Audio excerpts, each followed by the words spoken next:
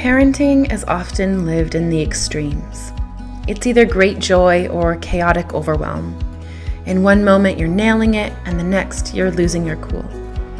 I want to help you find your way to the messy middle, to a place of balance.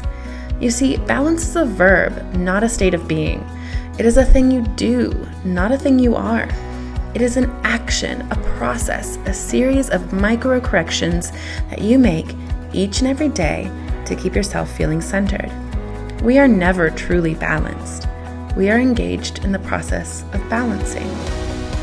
Hello, I'm Dr. Laura Froyen, and this is the Balanced Parent Podcast, where overwhelmed, stressed out, and disconnected parents go to find tools, mindset shifts, and practices to help them stop yelling at the people they love and start connecting on a deeper level, all delivered with heaping doses of grace and compassion.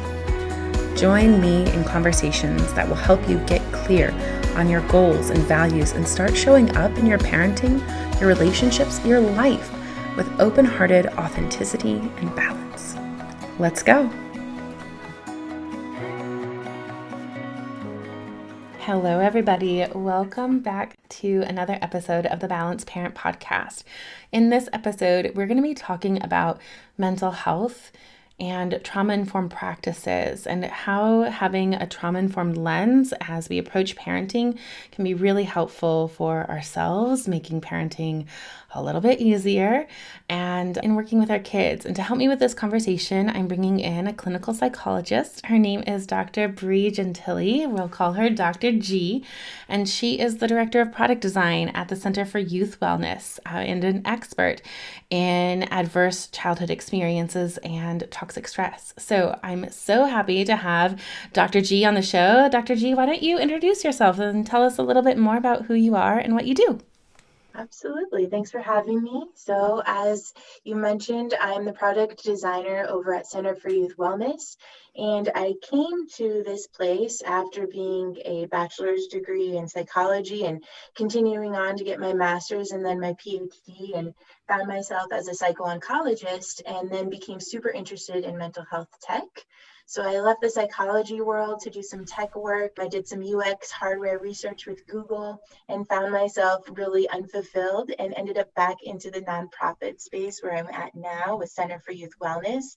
And really what I do there is I help our products and services become very trauma-informed and trauma-conscious.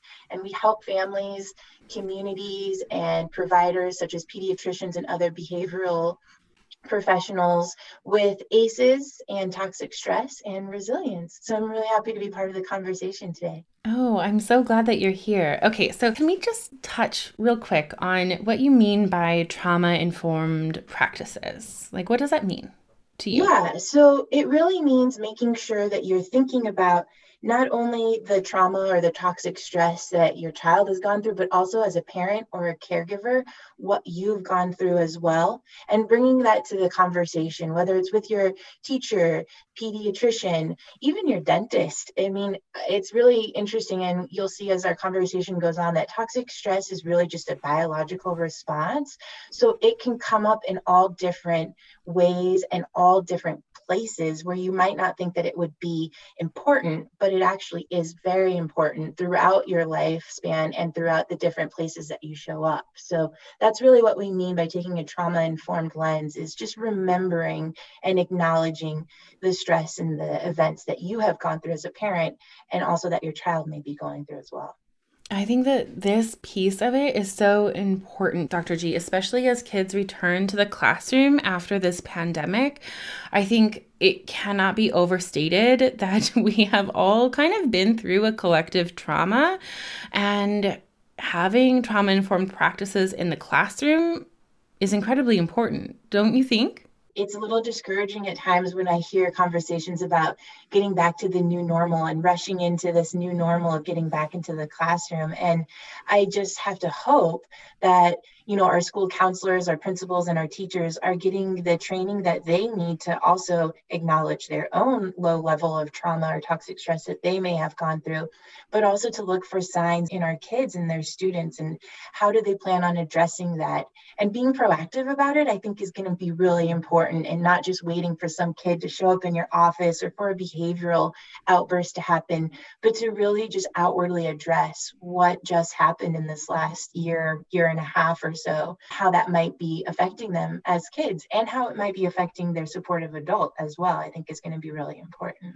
Oh, yes. That acknowledgement of our role and the kind of the systemic nature of these interactions is so important. So kids don't exist in a vacuum, neither do teachers or parents or doctors or therapists. We have the relationships with each other, and those exist in the space between two people. And so two people are both bringing their own experiences and background and trauma and stress responses to interactions, and acknowledging that, I think, is so important. So I'm so glad that we're having this conversation. This is what the Balanced Parent is all about, is contextualizing the parenting experience, where we are looking at the whole child, but also the system that the child is embedded in, and understanding that, what's going on for the child can't be isolated from what's going on with the parent, right? Right. Absolutely. Yeah. The system is huge. That's a really important key factor that you mentioned.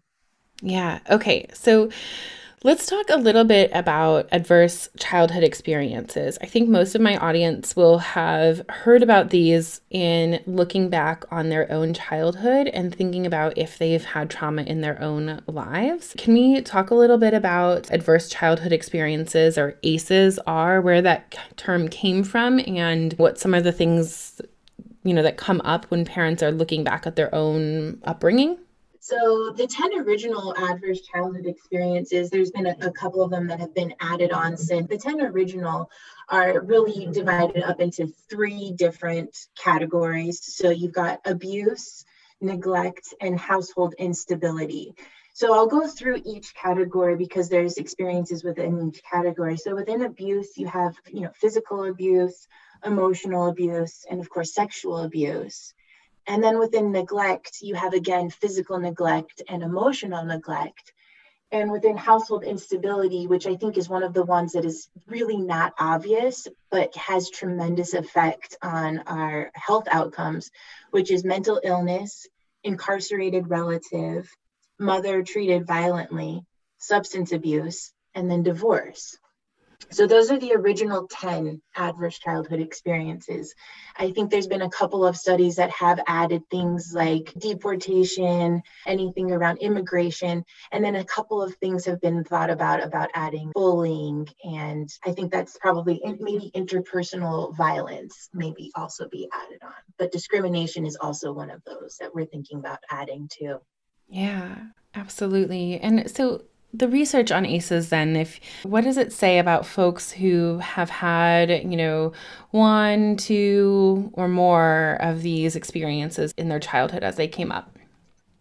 Yeah, so, the science of ACEs has been pretty much going on since the original study of Folletti, but it's really grown. And so the science of it's just been decades of scientific investigation. It's showing that, adversity that we experience as children, it can affect us into our adulthood. So the challenges that children face in school, life, and ultimately in their health, they're often the symptoms of ACEs and toxic stress. So, I don't want to go too far without giving some good news, which is that the earlier we can identify that a child is experiencing ACEs and toxic stress, the sooner the children and families can be connected to the services that they need to prevent and to heal effects. So, the landmark adverse childhood experience study that I mentioned was in 1998. And the idea is that I think it's about 1 is okay, right? 1 is something that we probably all have. But when you get up to 4, such as emotional abuse, emotional neglect, mental illness, and substance abuse, that's when we start to look at the risks and the risk factors. Again, from that study, the idea is that ACEs are incredibly common. In fact, I think it's something about 67% had at least 1 ACE. But there are also 13% of that had 4 or more ACEs. And so the more ACEs that you have, the higher risk you are for chronic diseases as an adult. So you can be experiencing these ACEs as a child, and you won't see the effects until you're an adult, where you're, 3 times at risk for heart disease or lung cancer. So things like that you might not see until you're older. And there's also, which is probably the most shocking result to me, is there's a 20-year difference in life expectancy for children that have ACEs that were left unattended. 20-year difference. That's heavy. So I feel like parents are, who are receiving this information right now are in this spot where they're like, ooh, do I have these? Is this part of what makes things hard for me? Is this contributing to things that might be difficult? And then how do I know if these are experiences that my child is having? So what is a good starting point for parents who are just starting to think about the things that she mentioned, I have those in my past. For the parent, what do we do? And then we'll talk about the kiddo later. That sounds great. So I think the question is really, as a caregiver or as an adult, you're asking, okay, what can I do? Right? So yes, we have the power to help our children, absolutely. But we also need to think about, what about my ACEs? What about my ACEs? So the first thing is to know, acknowledging, did I go through some of these hard times as a child? A lot of times we just thought it was just, our era, or it was just how things were done. And it was just how our mom was or how our dad was. But really, when you think about it, was it really how it just was? Or was there some really hard times that you want to recall? Maybe discipline, for example. This is a really big one. Maybe discipline was excessive or harsh at home. Maybe one of your parents drank too much or verbally abused you or struggled with, a drug addiction. So those are the types of ACEs that can cause toxic stress and put people at higher risk for the heart disease and the depression, like I mentioned. I think what it brings up to me is, in California, we have screening for ACEs at the pediatric level, but you can also find the ACE quiz or the ACE scale that you could take on your own to find out, did I have one of these or more of these 10 ACEs? And so I think just taking that and taking stock in that, and I highly recommend doing it with a licensed professional, because it can bring up a lot of different things. And we don't, the idea is not to re-traumatize you, but to give you some awareness and to give you some grounding in that, these weren't just people just being people or eras being eras. These were actually really hard times that you went through that affect you as an adult. Yeah, I think that's so important. I think so many of us want to say that yeah, things were hard. Yeah, there were things about my upbringing that I wish had been different. Yeah, parents were harsh with me. Yeah, it was bad at this point in time, but other people had it worse. And so what am I complaining about? But I think really taking a good look at your upbringing and how it's affecting you in ways you may not even realize, that the health implications that you're talking about are wild. They're astounding. So, okay. Now, let's say then you're ready to start looking at it. Ready to start working on some of this stress, maybe this trauma response that you've been in perhaps your whole life. You're starting to want to look at that. How can you find a provider, a therapist who is informed, who is trauma informed, and who will, help you work through some of those things? Do you have any suggestions on how to find kind of the right mental health care provider? Yeah, the first place I would always look at is wherever you're getting your psychology or mental health tidbits, whether it's like Psychology Today or another forum that you use, to start there, because you can filter your results by trauma or PTSD. So I think that that's really important, to actually find a professional that has worked with trauma or PTSD. And even though if you're thinking, well, I don't have PTSD, like you said, it wasn't that bad, those therapists are going to know how to work with trauma and how to work with toxic stress. It doesn't have to be on the continuum over here with PTSD. It can be on the other side of the continuum. That's just traumatic events happening. So I really highly recommend getting somebody that's actually specialized in trauma. Oh, I so agree, Dr. G. I was just talking with a person who's in my Balancing You membership. She was trying to find a therapist, and she's seen several over the past years, and they've all just been terrible fits and done more harm than good for her. And so I was giving her some search terms for their Psychology Today profiles, and gave it that exact tip. And she found someone on her first try who's a great fit, who is trauma informed. And just even having that search term, trauma informed, or searching for people who specialize in trauma recovery, it makes all the difference, because folks who are trained in those things, they have specialized training, too, and they have expertise. And oftentimes, I don't know if your experience in the clinical world, when I was a practicing therapist, I specialized with trauma survivors, and there was a reason why those folks came to me, because I was good at working with them. So usually the people who specialized in it, they have some kind of gift with it too, where they know that they're good at it. They found out that this is something that they feel really passionately about and want to do. They're invested in it. And then you get better care providers too. Yeah, absolutely agree. And I think actually going with the search term of trauma informed over the search term parenting or family, I think you're going to find yourself getting much better results, because parenting with ACEs is a whole different realm than just your normal parenting stress, right? So I think it's really important to bypass that parenting or family search term and go straight for the trauma.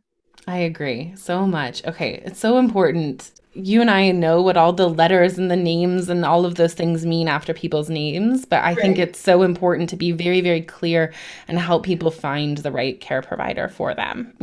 Thank you for that. It's so important. Okay, so then what about if, perhaps there were people who are listening and thinking about their own family that they have now, their family of creation, the children that they are raising right now, and they're realizing that some of what they've got going on is perhaps contributing to their children's stress too. Perhaps like a pediatrician would have something pop up on that screen. What do parents do if they're realizing that their kids right now are experiencing or have experienced earlier in their childhood one of these adverse experiences? Yeah, so again, I think that the important part is to first take a moment to realize that you have the power to help kids lead longer and healthier lives. A lot of times we may feel like if we're holding all of this trauma and we're realizing, gosh, I could be more calm if I only had this response system in check, or I could, not just completely freeze and shut down if I had, this system in check. And so I think the first thing is to just take a moment to realize that even though you went through these things and you may be parenting with your own ACEs, you still have the power to help your kids. So I think that the right kind of support, like we talked about, is really, really important in mitigating the impact of toxic stress. But also, I think that there's certain conversations that you can definitely have outside of your pediatric or outside of your licensed professional that you can have. And most of those are going to be around what I call the 7 domains of wellness. So we developed them at Center for Youth Wellness, and those conversations are usually held within one of the domains, which is the supportive relationship.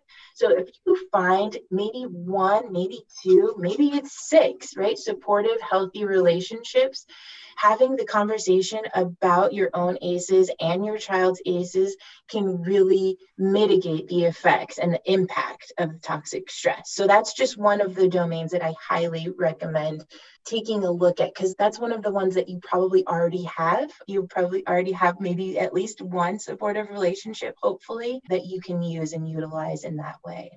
Okay, yeah. So tell me more about the 7 domains of wellness. What are they, and how can they support a family as they are moving through hard times?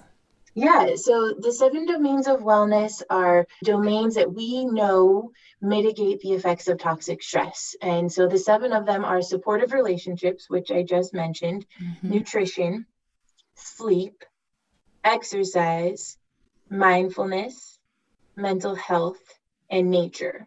So I can go into each one of those really briefly, but you can find a lot of this information on our website, which is health.org. So stress and then health.org. So supportive relationship, like I said, is where we actually have a supportive relationship. And it might not be your partner. It might be your best friend. It might be your child's mom, right? Or your child's friend's mom, excuse me. So the idea is that we as parents can also use these domains of wellness, and we can also encourage our children to use these domains of wellness. So as the parent using supportive relationship, it's really seeking out that friend or that family member that you can have difficult conversations with and talk about stress. For our kids, that looks like them having a teacher or having hopefully maybe a parent, but we know, as they get older, they may tend to not have those difficult conversations with you. So a teacher, a coach, any of those will be a supportive relationship for your child. And what that does is it allows them to have conversations that they don't have to hold, and they can actually let that out. So we can move on to nutrition. Oh, wait, hold on. I just wanted to highlight something. So when you were talking about the supportive relationships, I noticed that you were mentioning for relationships that your child would be having, that they would be with adults, but not with peers. And I think I wanted to just highlight the last thing there that you said, was that they can have these kind of conversations where they don't have to hold it anymore. I think that probably the reason why we're talking about relationships with adults, a child's relationship with an adult, is so that, I don't know, that peers are not being burdened with heavy stuff. Is that am I on the right track?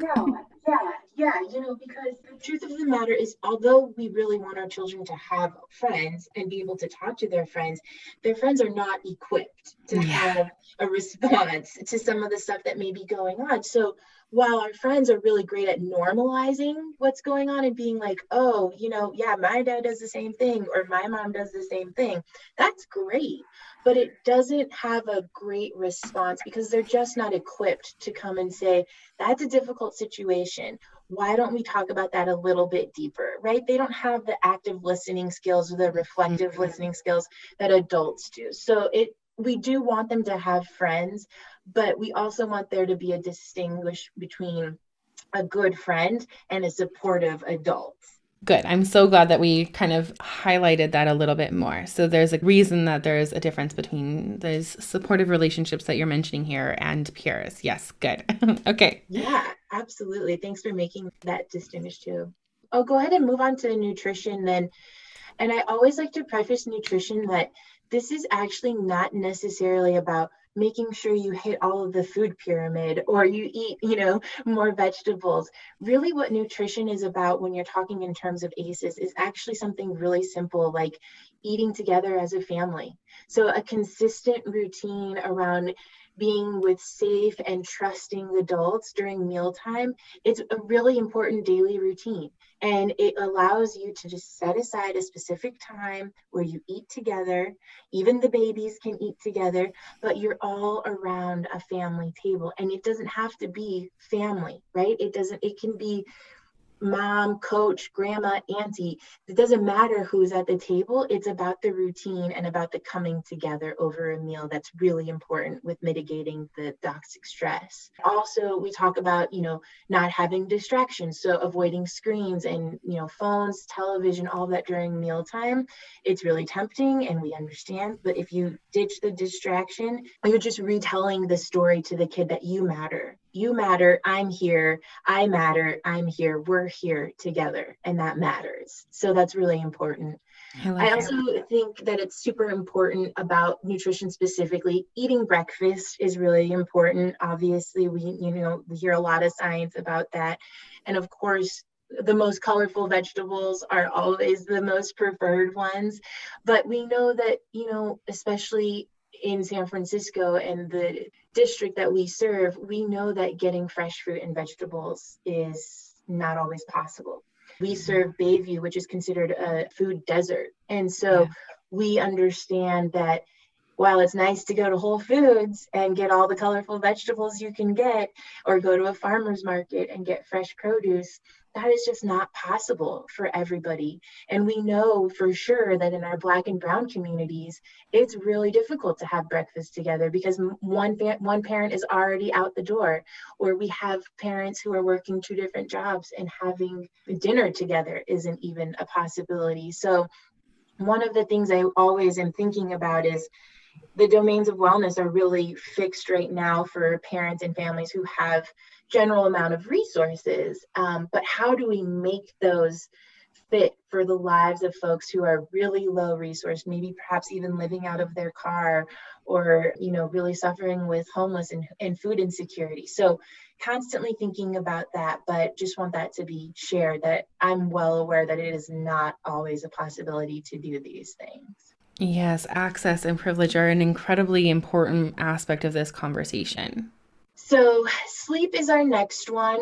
And again, we know that you're supposed to have a certain amount of hours per sleep. And we know that largely our entire nation is not getting enough sleep. But the really important thing that I love to hone in on this, because again, we know that there are folks and families who are sleeping 3, 4 to a room, and getting good sleep and having a good mattress and all of this is just not possible. But if you can keep the bedtime and the wake up time consistent, that will help your brain and your body work better together. So it's not necessarily about getting the 8 to 12 hours of sleep for your teenager. It's actually more important to say, 10 o'clock is bedtime and 10 o'clock is wake up time, no matter what on the weekends, right? If it's a school night, then maybe it's 9 o'clock and 7 o'clock or something. But as long as you have those consistent bedtimes and wake up times, it will help your body and your brain work better together.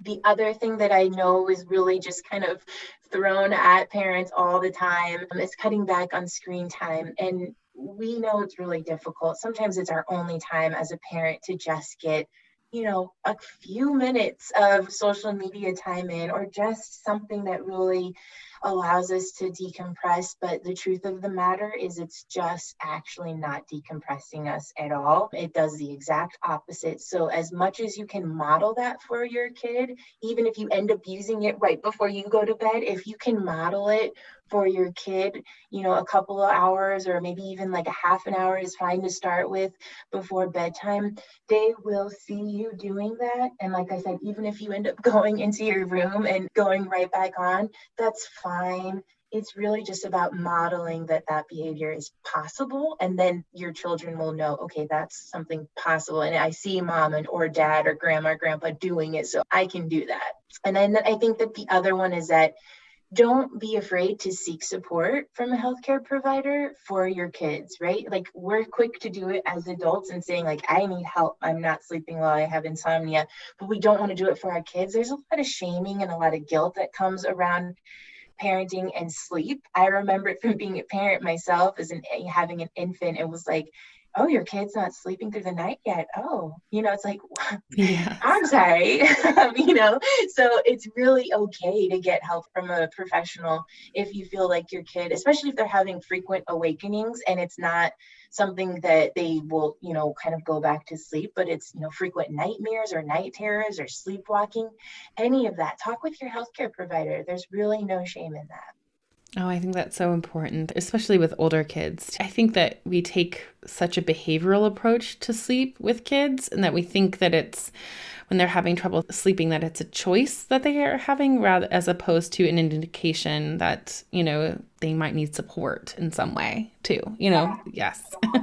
That is such an important part to bring up, because we go, from day one, we're reading sleep training books, right? Like, Yes. it's something we can train them to do, but, we don't understand that there's a whole biological system at play behind all of this. And, more than likely, our kids are not choosing to not go to bed. It's exactly just, right? Just like adults. I'm in recovery from insomnia, and like people are like, just sleep. Oh, thank you for that. Right. Yeah. Yes. It's the same for exactly. Yeah. Exactly. Oh, good. So that brings us to exercise. And again, we have so much around exercise that I hardly touch on exercise because there's just so much pressure already for adults to be active, 5 times a week, 30 minutes minimum. And then there's already so much pressure on our kids to be even more active than they already are, that I think the combination of the pressure on the two people, on the adult and the child, it ends up just being like let's just throw that out the window. Let's not even talk about that. Yeah. Instead of using the word exercise, I've started using the term joyful movement, and that feels so much better to I me. love that. I really love that idea. I think that that's great because then you get out and you're like, okay, this is, even if you're just going for a walk, it's joyful. Even if you're outside blowing bubbles, like you don't have to be, exercising, heart pounding, sweat dripping type of activity. Or a So I dance think party that, in your kitchen is yeah, lovely. Yeah. exactly. Yeah, that's one of the things that I actually recommend a lot is doing a freeze dance. Mhm. So, dancing in your kitchen or in your front room, and then you turn off the music, and whoever freezes last loses that round. So Yeah. I think it's really fun to do, especially if you have young children. They get a really big kick out of, adults not being able to stop on time. I co-sign that. My kids love those. Totally. I love it too. So I don't want to touch too much on exercise other than the fact that we do know that daily physical activity or joyful movement Joyful can movement. counteract some of the key impacts of ACEs. So, it's reducing of the stress hormone. That's all that we care Mhm. about is just lowering that cortisol level so that they're not stressed, and then it helps strengthen their immune system. So, just thinking about, a little bit of movement, joyful activities. It doesn't have to be outside. It can really just be jumping up and down, or just something really that you wouldn't even think about as being exercise. So I don't like to harp too much on that one. We get enough of that as parents. Yes, for sure. So that brings me to mindfulness. And again, mindfulness can be this like meditation practice, and like, no, it's really, really not about that. It's really about self-regulation, and that can be Hmm. for adults and kids. So what I like to do is start with the adults because it's really difficult to explain this to a kid. And I know there are apps that do wonderful jobs at it, and we're getting so much better at bringing this down to the child. But for adults, if you can do this, then you'll see that your child will actually mimic you, even if they're older. I have a 9-year-old who's starting to mimic me when I do some of these self-regulatory activities. I don't think it's just for kids who are still, two eyes peering at you all the time. But what I like to do is if you're facing a challenging situation or you're really stressed out, just stop for a moment and just ask yourself, what am I feeling right now? It can be the worst feeling ever, and it doesn't even matter. Don't judge yourself. Don't lighten it down. You're not publishing this on Facebook or anywhere else. Just ask yourself, what am I feeling right now? And then take a breath. And then you just ask yourself again, okay, am I breathing too fast right now? Am I holding my breath? Can I even take a deep breath right now? And then just observe, right? So, okay, what else am I feeling in my body? What are my thoughts right now? And then by the time you get to the observation place, you're like, okay, all right, then you can kind of move forward, right? And you're like, am I okay with what happens next if I decide to yell at my kids? Am I okay with that? Am I okay with grounding my kids? Am I okay with turning off the video games? Am I okay with leaving the house and going for a walk? Right? So you just kind of ask yourself and decide what way you want to respond. So I think that that's a really cool way, So again, you just stop, you ask yourself what you're feeling right now. You talk to yourself about your breath, asking yourself if you're holding your breath. It's too fast. Can you even take a deep breath? Ask what else you're feeling in your body or your thoughts, and then ask yourself if you're okay with how you plan to proceed. Am I okay with this? I love that. And I think I really love the reframe too of mindfulness simply as self regulation. I think that people get so freaked out by the term mindfulness and they think they are going to have to change into some other being, but really what it is just learning how to have healthy emotional regulation. Yeah, absolutely. That And you can do this with your kid without having the kind of Calm app or Headspace app script in your head. And I think the biggest way to do it is really just changing that question. Usually we're like, what's wrong? Right? Or what's going on? But if you ask, how are you feeling? It kind of gets you as a parent in this mode. And then it gets the kid to start thinking like, I'm feeling really frustrated, and then that just opens up a dialogue to just be like, okay, I hear you. So I think if we just ask that without giving too many things to parents, because God knows we have so much already, but just to change that question instead of asking your child next time, what's wrong or what's going on? Ask them, how are you feeling? And I think it will open up a totally different dialogue. I love that too. Or even like asking out loud, how am I feeling? Take the pressure off the kid too. For some of the parents who listen, they have really explosive kiddos, kids who have a really hard time even talking about their emotions. So even just a tense moment, saying like, okay, let's slow down. I'm just going to take a second to check in with myself and model that overtly. Okay, how am I feeling right now? I'm feeling really overwhelmed, or I'm feeling really frustrated. I'm feeling really concerned that we're not going to get to the bus on time, or I'm feeling really concerned because I'm making dinner and it's burning, but I also want to help my kiddo with homework. Like even narrating it out loud for yourself can be helpful too.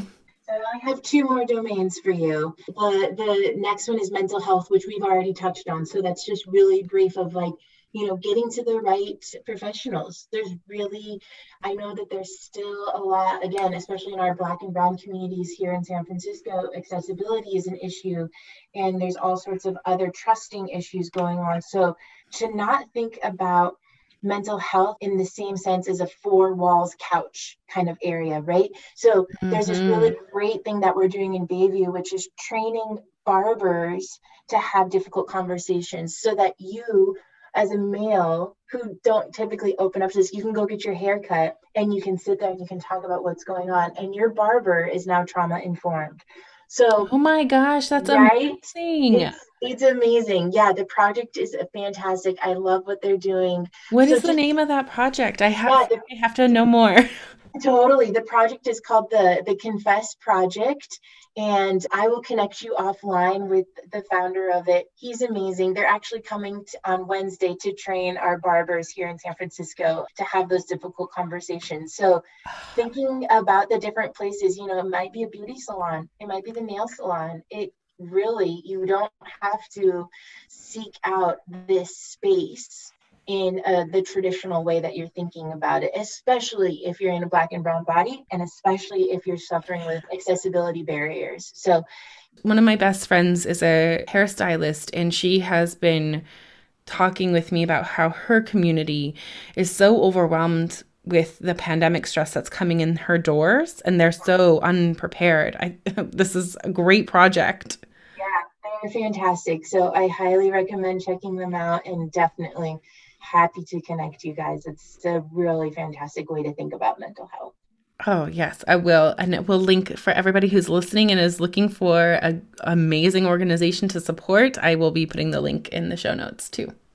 So our last domain is nature. Yay, And this nature. is, I know, yay, nature. We love nature. It's really about getting outside as much as you possibly can. But we know that some neighborhoods aren't safe. Sometimes it's actually not possible to get outside for whatever reason. So even just looking at pictures of nature or listening to nature's sounds will do the same effect as lowering your cortisol levels. So, if your friend is out there going on a Costa Rica excursion, tell him or her to send some pictures. I have encouraged a lot of our teachers to put up a screensaver of a nature during class breaks. So it just, again, just to start thinking about nature and what it might feel like and hear the sounds and smell the smells and all of that, it really just slows your body down and lowers your cortisol level. So it increases our resilience and we feel more refreshed as well. So it's a win-win. Yes. Yeah. And, I have found too that like guided nature meditations where you visualize during a meditation where you visualize nature can also be quite effective at getting you some of the same effects of like, nature bathing when you don't have access to it. Love it. Oh, thank you so much, Dr. G, for this conversation, understanding how stress and the accumulation of stress over the course of a lifetime can really impact us, and then the things that we can do to help ameliorate that stress. Really helpful. Yeah, you're so welcome. And thank you for having me. Absolutely. So I want to make sure that people know where to find you. I know you have a website too. So we've talked about the Center for Youth Wellness, but what about your website? Drop it, I'll put it in the show notes, but sometimes people like to hear it out loud. Yeah. So my website to my personal work is called drgslab.com. So DRGS Lab, LAB.com. You can find out more about me there and the work I'm doing outside of my Center for Youth Wellness work. Oh, well, you're doing amazing work, and I feel so grateful to have had you on the show. Thank you so much. Thank you. It's been great. Okay, so thanks for listening today.